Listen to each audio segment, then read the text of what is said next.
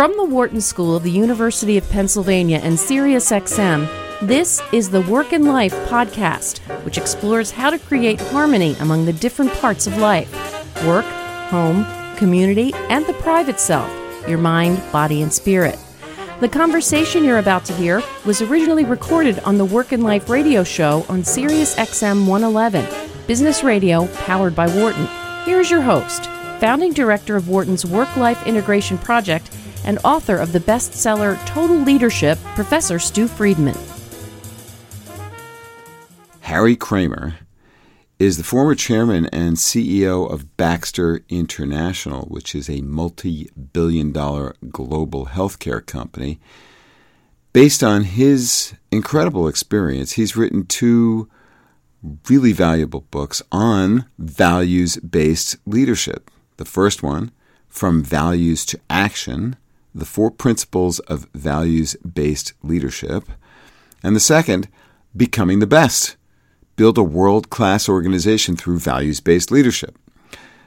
Both recommended. Start with the first one.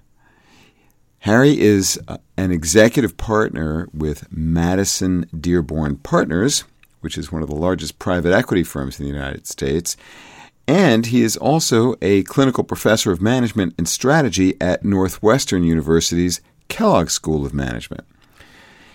Harry and I talk about how to use values-based leadership in the real world, in the workplace, when dealing with coworkers who have different values and views, how to gain the power of a balanced perspective, seeing the world as others do, and knowing yourself through continual self-reflection, and some very practical ways for how to do that, and to become a more mindful, productive leader. And this doesn't, you don't have to be a CEO to benefit from these great ideas. So get set to listen and learn from the amazing Harry Kramer. Well, great to be with you, Stu. Great to be with you.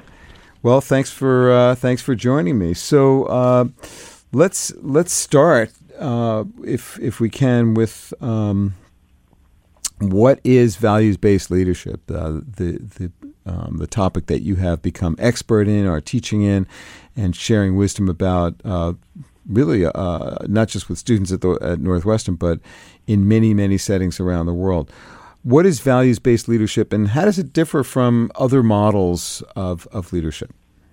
Sure. Well, it really is an honor to be with you, Stu. And this topic really is near and dear to my heart, as I know it is to yours, because from my perspective, the whole idea is what we really need to do as a world community is to have more leaders with strong values who can make a difference in the world. They know what their values are. They know what's non-negotiable, things that they're not going to compromise, and they truly are trying to make a difference in the world.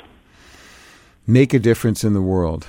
Can you say just a little bit more about that before I ask you to break down the 4 principles, and I'm going to ask you also how you came up with them? Sure. So the way I think about it, Stu, in a very, very simple way, is taking the time to remove a lot of the noise, remove a lot of the distractions, and literally ask yourself, what are my values? What's my purpose? What do I stand for? What really matters? And the whole concept of, before I can even begin to lead other people, I better figure out how to be able to lead myself. So when you say lead yourself, what does that mean to you? Being self-aware, being self-knowledge, knowing what drives me and how my actions and how I behave impacts others.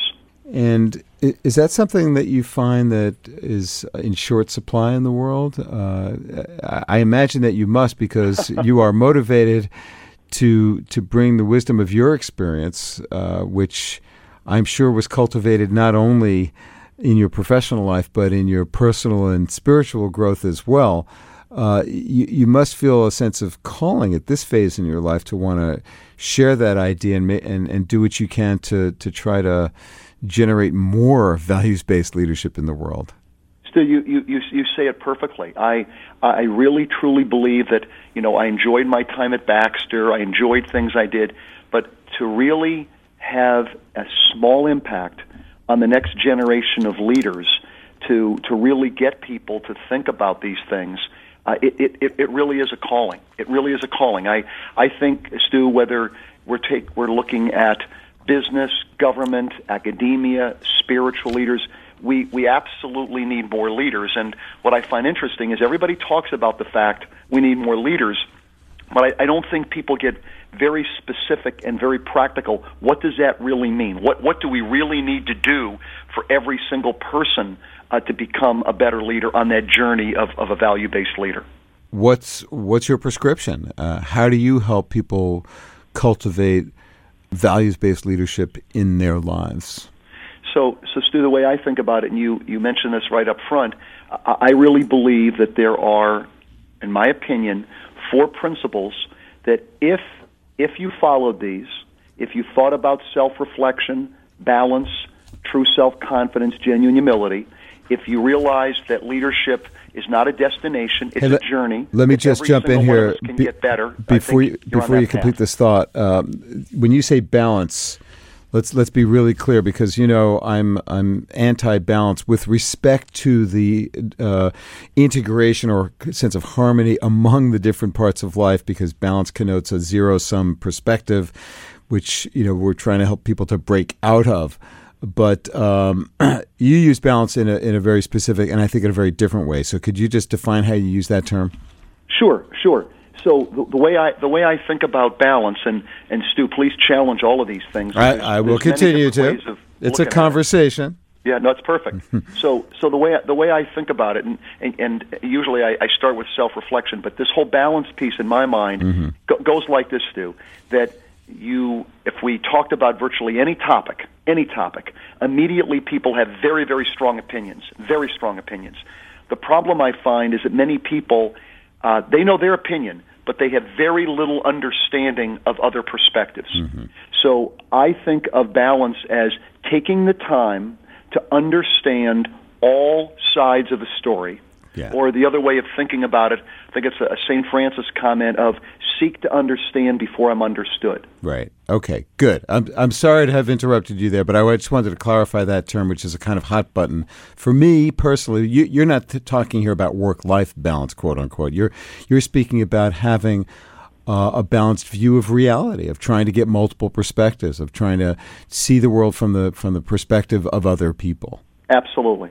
All right. So it starts with self-reflection and having the capacity to take in the perspective of others. And then you were also mentioning the 3rd and 4th principles, real self-confidence or true self-confidence and genuine humility. Take us through each one of those if you can. Just give us like the essence of what each one of those means. And again, what the critical experiences or activities that you use to help people to cultivate self-reflection, a balanced perspective, true self-confidence, and genuine humility. Sure. We're happy to, Stu. So self-reflection, the way I typically think about this one with students and executives, Stu, is that everybody's very busy. Everybody's got a million things to do, whether it is all aspects of their personal life, their professional life, you name it. And when people realize how much they have to do, the usual conscientious person just goes faster and faster and faster. And I think that we move into multitasking, and we're racing around. And what I always ask folks to think about is, have we confused activity and productivity? We're very, very active. It's amazing how active we are with cell phones, but are we productive? Or are we moving so fast, Stu, we have no idea whether we're productive? And I think the first thing that a value-based leader does is take the time to self-reflect. Get away from the noise, get off by themselves, and actually take the time to self-reflect and ask themselves those types of questions. What are my values? What's my purpose? What do I stand for? What really matters? Yeah, and that's how I begin my courses and workshops. And when you do that, when you give people the authority and the permission, with a good reason for why it's important to take some time to look inside, to discover what you really care about. There's often a great sense of gratitude and relief. It's so important to ask yourself these questions. I never do it. I never take the time. I'm so busy. Absolutely. You find that as well?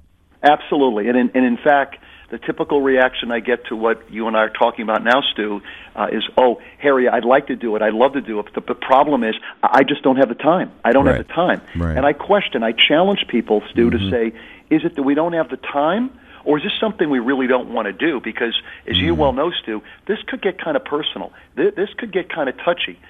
There may be a huge difference between what I say is important and what I'm actually doing, and I may not want to confront that. But we're talking about leadership. Leaders are willing to challenge themselves. Leaders are willing to put themselves out there. So how do you help people deal with that natural resistance to discovery about what they really care about? Because it's certainly been my experience that it requires not a small measure of courage to take an honest look at what you believe is important in the world and how you act in a way that is or is not consistent with that. How do you help people get past the natural inhibitions and fear, really, or anxiety of asking themselves those questions? Yeah. Well, Stu, opinion, two things. One, with students, what I do in the very first class is I literally let them know that one of the first things they're going to do is they're going to write a personal self-reflection every week for those 10 weeks. They're going to sit down. I'm not going to grade them, but they've got to turn one in every week, literally taking a little bit of time to think about their values, their purpose, what really matters. And what I find so fascinating with these Kellogg students, and I'm sure you may see it the same thing at Wharton, is you have these very, very bright people that have never taken the time to ask themselves, what am I doing, why I'm doing it? And what's so interesting is in the first couple weeks, it's almost very superficial, very third person, but by the time it gets to be the 6th or 7th, 8th week, they're asking themselves, why am I in business school? What really matters? What are my real goals? Is it about success or is it about significance? How important is materialism? People literally taking the time to do that. So what is the distinction that you draw between success and significance? If I can follow up on that. Sure. Again, always opinions, Stu. I kind of look at it as success is a little bit about me. It's a little bit about my resume. It's a little bit about my accomplishments. It's a little bit about me. I think significance is the idea of really making a difference in the world, really setting an example for other people, enabling people to really reach their full potential, never being about me. That's a neat and useful way to distinguish the two. So self-reflection is developed through the work of self-reflection, and you sort of compel your students, colleagues that you work with, to do that. How do you help folks to see the world from the perspective of others? What's the essence of the method that you use to help people to do that? Well, the other thing I've always done, and I do it now at Baxter and at Madison Dearborn, and I'm sure it's things you think about this similarly as well, is I think an awful lot of this is how you behave and the example you set. So I always mention to people, Stu, that from my perspective, I always try to lead by example. So I talk about what I do, the fact that I take 15 minutes a day, every day, at the end of the day, to do a personal self-examination. And this whole idea of, and for me, I always tease that some people may do it in the morning, some people when they're going for a jog. For me, it's usually midnight, some combination of work, boards, 5 children, but I will literally sit down close to midnight and ask myself a series of questions. What did I say I was going to do today? What did I do? What do I have gratitude for? What am I proud of? What am I not proud of? How did I lead people? How did I follow people? If I lived today over again, Stu, what would I have done differently in my interactions? And then the last one for me is always, if I have tomorrow, being fully well aware of the fact that sooner or later I won't, but if I do have tomorrow, and I'm a learning person based on what I learned today, how will I operate tomorrow on whatever dimension of your life has any significance to you? So you write those things down, those thoughts down to some of those questions? I do. In fact, students always ask 2 things, Stu. They always say, do you have to write it down? And I always say, I don't know if you have to. I do, because if I don't write it down, Am I self-reflecting? Am I just daydreaming, particularly if I've had a couple glasses of wine? You have to write. I have to write. I'm a big believer in this too, and I've been at this game for 30+ years, trying to help people learn leadership and teamwork. And I know no substitute really for actually putting the words down out of your head and somewhere on a screen or on a piece of paper or somewhere. Absolutely. It's because it requires a little bit more discipline to do that, to be coherent about what it is that you're thinking. So could you give us like a little snippet of what you wrote last night? Sure. Last night, because I was teaching yesterday, I was very, very grateful for the fact that a couple students told me how much they appreciated the class. I had an interaction with one of my children that I don't think I really focused on them the way I should have, and I sort of was listening but not really listening. And then I had the opportunity to talk to a student that had a serious health problem, and I felt, boy, I was really there for that person in a positive way. So it's a little bit of what goes well and what doesn't, and what would I have done differently. Thank you for that little window into what you were reflecting on last night. So reflection is a daily discipline for you. How did you learn that?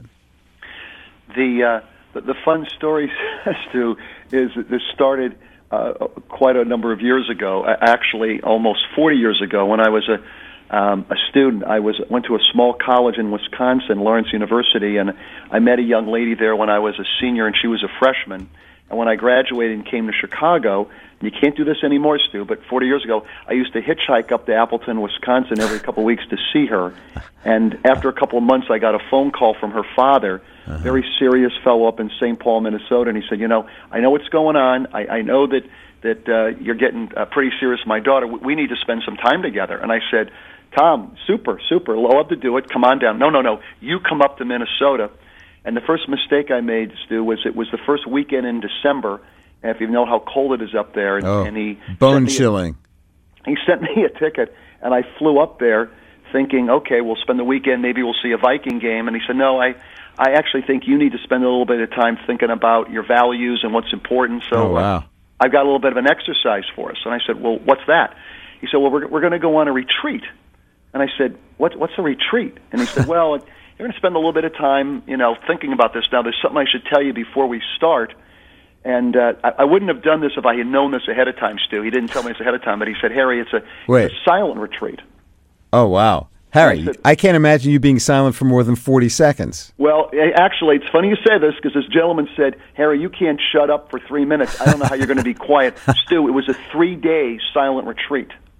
And in fact, I asked myself, when he told me that, I asked myself... your father-in-law we're talking about. This is the fellow who became my father-in-law. Right. So you're thinking, is she worth it at this point, right? At this point, I said, how much do I really like this guy's daughter? Okay? But I'm already up there, and being a finance guy, Stu, I said, sunk cost, I'm already there. I might as well figure this out. And I did this. And they gave you all kinds of exercises. It was run by the Jesuits. And the last day, Stu, they end you with by saying, this shouldn't be a one-time exercise. You should spend 15 minutes a day and do a personal self-examination. So that's what I've done. And the crazy part, Stu, which the students find to be a little bizarre, yes. First of all, Stu, I married his daughter. Yeah. Second of all, Stu, wherever I am in the world, and I'm usually out of the country at least a week a month, but wherever I am in the world, the first weekend in December, Stu, for the last 38 consecutive years, I meet my father-in-law at the St. Paul airport, and we go on this 3-day Jesuit retreat. That is awesome. That's incredible. All right, so self-reflection is really the foundation for all growth as a leader, really as a person. Say more, though. Let's get into the other principles. How you help people develop that so difficult capacity to see the world as others do, balance and perspective. How do you do that? What's your method? So the way I try to get people to think about this one, Stu, is if you may have your opinion, you may have your view, but if you're going to be self-reflective and you're going to be values-driven, and I have to role-play this thing, I really, truly will take the time to understand your perspective. And the way I try to train myself and others, Stu, is if I'm having a disagreement with you or an issue with you, I will try to never say, Stu, I don't understand where you're coming from, because I've actually believe that's a little bit ignorant. If I take the time, I can understand, and then I'll decide whether I agree or disagree.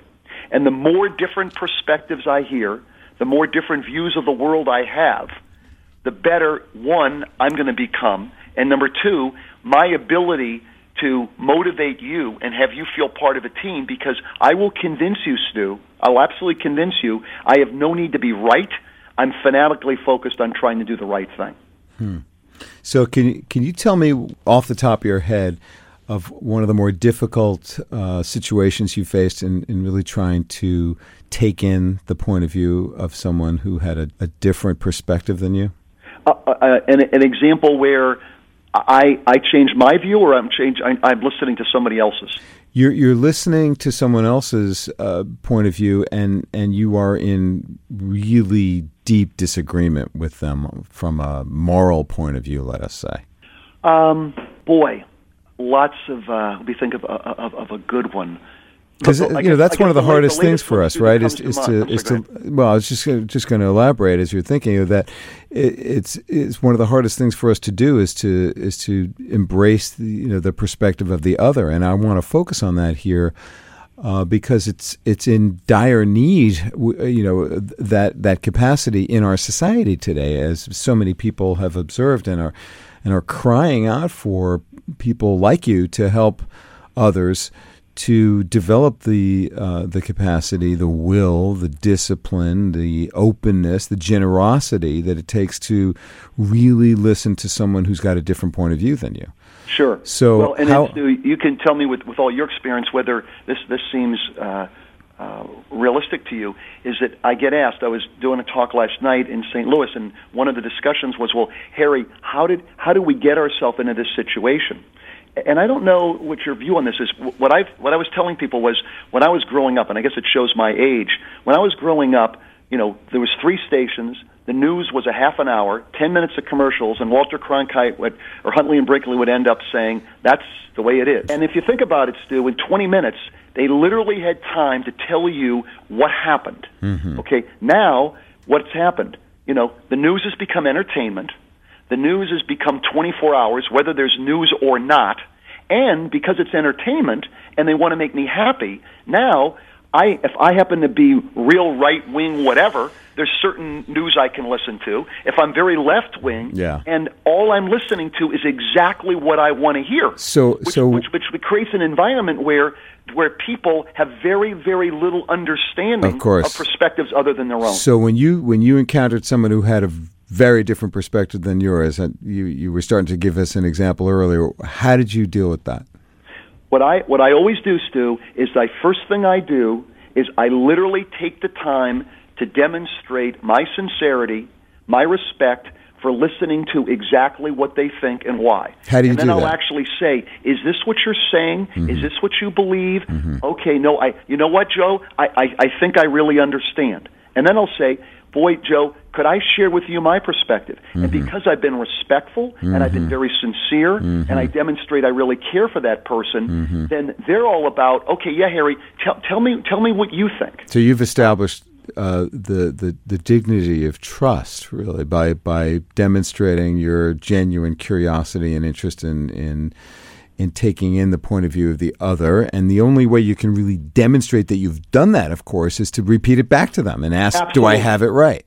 Absolutely, Stu. So you have to do that. By the way, you stated so well, Stu, because not only am I genuine and not only am I curious, it may turn out, and sometimes does, that your point of view actually makes more sense than my point of view. And if it does, I'm willing to change my point of view because I am not trying to be right. I'm trying to do the right thing. So does an example come to mind of when that happened, sometime in the recent past, perhaps? The one I was just recently thinking of was this whole question that's become very volatile now of free speech, and this whole idea of, hey, don't you understand, Harry, that every single person, has the ability to say whatever they want to say, and that some of those incidences that we've seen in the news, do you realize why people do have the right to be able to do that, and that's really the First Amendment. And I got to tell you, Stu, I listened to that so carefully, and I realized, yes, you do, and yes, I respect the fact that you do, and that's what makes the democracy strong. But then when I literally tried to get in discussion of, okay, I now have the ability to do that, but should I do that if what I'm doing is really hurting somebody that really I don't have to? I can do it. I have the right to. But if I'm trying to be a reasonable person, is there some? And literally, I had a phenomenal discussion with this person. So what did you come around to? I came around to, I think, a balance of, yes, I even feel more strongly that they should be able to say it. But I think this person realized, just because they have the right, not clear that they should do it. Maybe they should take a little bit more time to see what's the impact of that on the other person. Harry, if you could just give me 2 sentences on the essence of what true self-confidence and genuine humility mean, because we've talked at some length about self-reflection and balance and perspective, and then we'll start to take some calls. Perfect.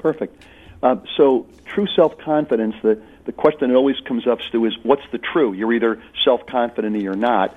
And, of course, we've all worked for people who can act very self-confident, who have no self-confidence at all. So when I say true, when I get people to really ask themselves, do they have true self-confidence, the easiest way I think about it, Stu, is what for me is very obvious, that there will always be people brighter than I am, more athletic, more articulate, but I'm all right. I know what I know. I know what I don't know. I'm a learning person. I'll get better each and every day I'm given. I'm a work in process. It's not egotistical. It's not arrogant. It's not obnoxious, nor is it complacent. It's I'm literally a work in process. And the idea when people say, "How do you know if you have it?" I always ask them 2 questions. Have what? Are you willing to admit how do you know if you have what? True self-confidence. Okay. And the 2 things I always think the listeners would can help with is 2 questions. Number 1. Have you reached a point yet in your life, Stu, where you're comfortable to say, "I don't know"? I'll figure it out, Stu. I'll find out somebody who knows, but I don't know. I'm not going to wing it. And the second question is, have you reached a point in your life where you're willing to admit that you were wrong? And in my mind, if you have true self-confidence, you will let people know when you know and when you don't know, and when you're wrong, you'll admit it. You're comfortable in your own skin. And true self-confidence. And genuine humility? Genuine humility, in my mind, is a realization that every single person matters. And the way I get people to think about that one, Stu, is I ask people at all levels, how did you get to where you are? I mean, somebody's had certain success. How'd you get there? And usually people will say, well, Harry, I worked very hard, and I've got certain skill sets. And I'll say, okay, well, if you're self-reflective, is there any other thing that impacted? And I usually tell the students that, you know what, I worked pretty hard. I have certain skill sets, but let me tell you 4 other things that impacted me. Luck, timing, the team, and then for me, a spiritual component. And I think if any of those work for you, luck, timing, the team, or a spiritual component, I think people with genuine humility start to realize, too, you don't forget where you came from, because many of us start off with very little or nothing. You keep things in perspective. At Baxter, we used to say you don't read your own press clippings. And the last and final one, and I'm sure you know a lot about this, Stu, the higher up somebody goes in an organization, the more success they are, there's going to be people that are going to start to say, Harry, you're amazing. Harry, you're remarkable. If Harry's not careful, Harry could start to believe it. And the day you start to believe it, you can no longer get your head through doorways. So this whole concept of a realization, every single person matters. And just like Stu, I never say self-confidence without true. I never say humility without genuine, because as you know, faking this doesn't go over real well at all. It's like, really? But realizing every single person matters has an enormous impact, I think, on how you deal with others and how respectful you are and be on your team or not. Well, it certainly is going to orient you towards a life of significance, too, to see how you can create value. for others. All right, so we've done a quick outline of what is more deeply explored in a very powerful and accessible way in your books, From Values to Action and Becoming the Best. Self-reflection, balance and perspective, true self-confidence. It's important to have that modifier in there, true, and genuine humility. These are powerful and really useful ideas that anybody can apply. Susanna is calling from Northern California. Susanna, thanks for coming back to join us on the show. Welcome again to Work and Life. So what question do you have for Harry? Well, my question to Harry is, you went and talked about how you deal with different opinions. And personally, I've just shut down, like around the political elections. I just shut down because when I heard people, like the mindset was very different from my own, I thought, my God, I better not say anything because I'm going to be vilified. All right, that's a really important issue, and I'd love to hear Harry's take on that. How do you help people, and thanks for raising that, Susanna, I really appreciate that. How do you help people to have the courage to not only take in the perspective of the other, but to share theirs when it is indeed different? Yeah. So I always role play this thing, Stu. The way I look at this is, I truly want to understand your perspective, and when I realize it's very, very different than mine, and maybe it's something, as Susanna said, that I just totally disagree with, I want to make sure I understand that, and by proving to you that I really understand, then I almost feel the opportunity to try to give you my perspective. And rather than trying to jam it down your throat, it'll be in a very respectful way of, hey, Stu, I appreciate what you think. I understand that. Hey, let me tell you another way I think about this, and let me tell you why. And does that make sense, Stu? Does that, how do you react? Be able to demonstrate to you that I genuinely want to share something with you, but I want to be very open about it, and, it may be something that you have a problem with, and that's okay, because I don't believe we're ever going to agree on everything anyway. So you really have to start. Susanna, thank you so much for calling. I really appreciate your joining us again on Work and Life. Attitude of continual learning, which is really inspiring, Harry, I think above all. From Values to Action is the first book that I recommend you go to of Harry's, and the importance of really demonstrating to other people that you're interested in hearing their perspective. You got to do that to create the opening for them to be willing and interested in hearing your point of view. And maybe to Susanna's question, that is the way that you gain confidence to overcome the fear of being vilified by the other. If you can just stand tall, open, listening, you feel a little more confident knowing that, well, at least this person knows that I heard them.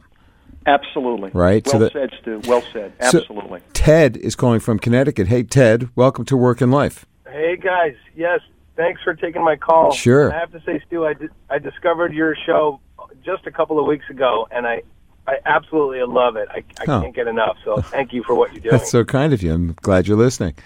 Tell me what's on your mind. All right, so here's my scenario, right? And it goes along the lines of really navigating leadership.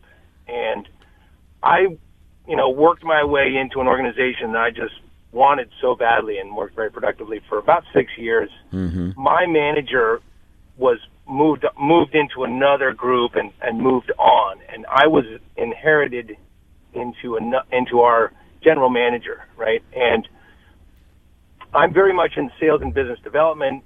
The GM that I report to now is IT engineering, right? And so, he's interested in tearing things down before he can, embrace them. So that's, long story short, he is extremely narcissistic, right? Almost to a point of being a bully. And he minimizes everybody, and he literally makes you feel like an idiot on everything that you're trying to do, trying to present, things like that. So I've just, I'm trying to navigate this guy and bring the right materials forward and really try to have a work-life balance. So at the end of the day, I can feel good about what I've done and productively, and leave it at work. Right? Yeah, it's because really hard when you're treated like dirt at work, I mean that's going to affect your relationships with your family, your friends, and how you feel about yourself for sure. So exactly, and so I just wanted to get some opinion about that. Well, so Harry, what advice do you have for Ted? Yeah. Or, so Ted, what do you want to hear more about from him? Great to have you on the show here, Ted. Here's my perspective, Ted, and I'll lay it out for you this way.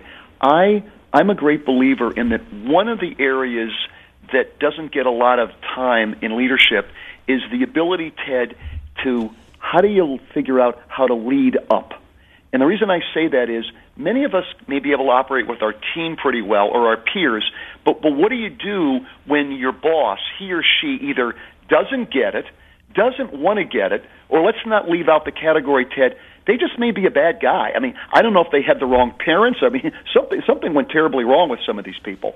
And I kind of look at it as I've got to be able to realize that since leadership, Ted, has nothing to do with titles and org charts, do I have the ability to relate to that person somehow so that I can influence them? So if I role play this, Ted, if it turns out that you've got a big ego and you're just used to being right and, you're just a problem and narcissist or whatever, do I have the ability to convince you, Ted, that, first of all, I have absolutely no personal agenda other than to be helpful? And I'm listening and in a very respectful way said, hey, Ted, I know you want to do it this way. Would this make any sense? Would this be? And by the way, Ted, if I realize you've got a big ego, maybe I let it be your idea. I'm not going to say, oh, Ted, here's 5 reasons why this doesn't make sense. Hey, Ted, would this make any sense? Even though I know that's what really does make sense. I've got to figure out a way to relate to you so I can influence and lead you. And I kind of look at it as I will do my best to do that. I will try my best to seek to understand and listen and try to influence you. But if I can't, and I can demonstrate in truth in myself that I'm trying and I can't, well, then I got to ask myself, am I in the right place? Because as Stu said, that's going to have such an enormous impact on your life, your family, your faith. You can't stick around for long if you don't believe you've got the ability to lead up and change the environment. That would be my opinion. Ted, what do you think? I think that's tremendous, and it's been on my mind. I've been working with this guy and reporting to him for since the beginning of the year, and it's one of those things where I feel like I'm trying to lead up, I'm trying to do those types of things, and I just feel like he's not approachable because every time I approach him with ideas, concepts, opportunities, they get thrown back, in a very stressful way, and it's very difficult. So I think the writing's on the wall that I can't change them, and I need to, keep staying the course, but move on. The other question I have. So moving on sounds like a good option, Ted. Yes. Right. It sounds like you've already concluded that get out, make a clean break of it. Do that in as diplomatic a way as you possibly can. But really, it sounds like you should be getting the heck out of there. Yeah, I think you're right. And if I could throw in one more thing that I thought might be topical as well is, do you feel like it's the leadership of the organization's, I wouldn't say job to do it, but really create one of their, pluses is to be able to create culture in the organization and cohesiveness and what do you feel like leadership's position is on creating culture and leading culture? Well, this is really the essence of what Becoming the Best, your second bestseller, Harry, it kind of gets to. How can you summarize that challenge and what leaders can do to create the right culture for a values-based organization? Sure. So Ted, you summarize it very, very well. Once in my mind, you can live those principles and you become a value-based leader, then the next challenge, as Sue said, is, all right, how do I move from being a value-based leader to really building a value-based organization? And the first step of that, in my mind, once I'm being self-aware and the 4 principles, is I've got to be able to build a best team. And that whole concept of the best team, Ted, is exactly what you said. I have to treat every single person the way I want to be treated. I have to make sure that every person realizes, Ted, I care. If you and Stu report to me, I'm going to, more than just words, you will know that I care enough about you that I will help you develop to your full potential. I'm going to let you know what that development plan looks like, what we can do so that you can be the best you can possibly be. Mm-hmm. And a big part of that, Ted, is feedback. And what's interesting to me is this whole idea of feedback. When I say that word, I mean open, honest, continuous, transparent feedback. It's really helping you to develop, to empower you, so that you literally feel like you're a substantial part of the organization and you can make as big of an impact as you've got the ability to make. Ted, I hope that was helpful to you, and again, want to thank you for calling into the show. Really appreciate it. Harry, we've only got a couple of minutes left here. I haven't really talked politics very much on this show, but your presence here and the things that you've been talking about compel me to ask about, right now it's October 2017. What's your take on values-based leadership in the White House? Well, Stu, I got this enormous smile on my face here because when people say to me, what do you think? I say, this is exactly the reason why I'm teaching value-based leadership. I mean, if there was ever a period in our history that there's a cry out for more value-based leadership, it's here and now, okay? Mm-hmm. And without getting into personalities, sort of walk through self-reflection, I don't think so. Balance, I don't think so. True self-confidence, not clear. Genuine humility, let's not even go there. So I think there's a big need, and literally, Stu, if I take a step back, and regardless of what party somebody's affiliated with, if we're at a period where everyone's at extreme and nobody is willing to find a common ground, it's very, very hard in a democracy, as you know, to get anything done if everybody is standing at the two extremes and no one willing to figure out and really understand the other perspective. So let me ask you my last question here then on that point, and also to something that you emphasize heavily in your writing, and that is developing a more global perspective and figuring out, no matter what age you are, how you're going to have a positive impact on the world. What's your advice for listeners on how to go about actually crafting such a life where you can, in your own small way, being just one person, feel like you are having an impact as a values-based leader? Where do you start? Well, yeah, my perspective, Stu, and thanks for asking this one, is, and I think it's important, we can talk about all the problems in the world. We can talk about all the issues in the world, global poverty, global health care, digital divide. Usually when you talk about those things, as you know, Stu, the usual reaction is, yeah, that's a big issue. And the people that we assign to deal with these things is this infamous group of people, Stu, called those guys. There's some famous group of men or women somewhere. And what I try to train every person I can come with and deal with at Kellogg or students, whatever, anywhere, and hopefully everybody who's listening in tonight, if we're not those guys, if we're not the men or women, who is?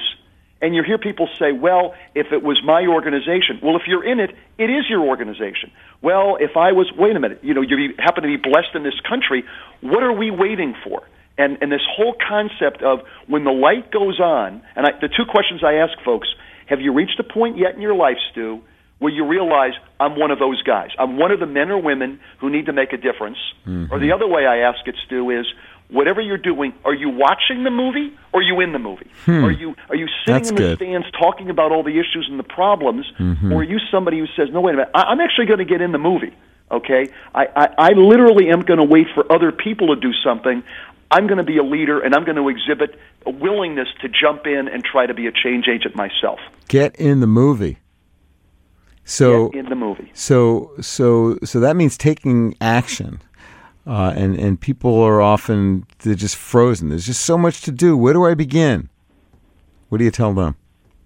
I tell them, Stu, to start somewhere. Yeah. Right? You're realizing that there's a lot less people that are fortunate than you are. Maybe you start to go into some soup kitchens. Mm-hmm. Maybe you volunteer on weekends to get involved in a Habitat for Humanity project. Or just listen to your child a little more attentively. Bingo. You can start anywhere. Harry, making a difference. You can't start anywhere. There's so much more I want to speak with you about, but we are out of time. So let me just thank you for taking the time for being with us tonight. Really my honor and pleasure to join you, Stu, and hope to do it again someday.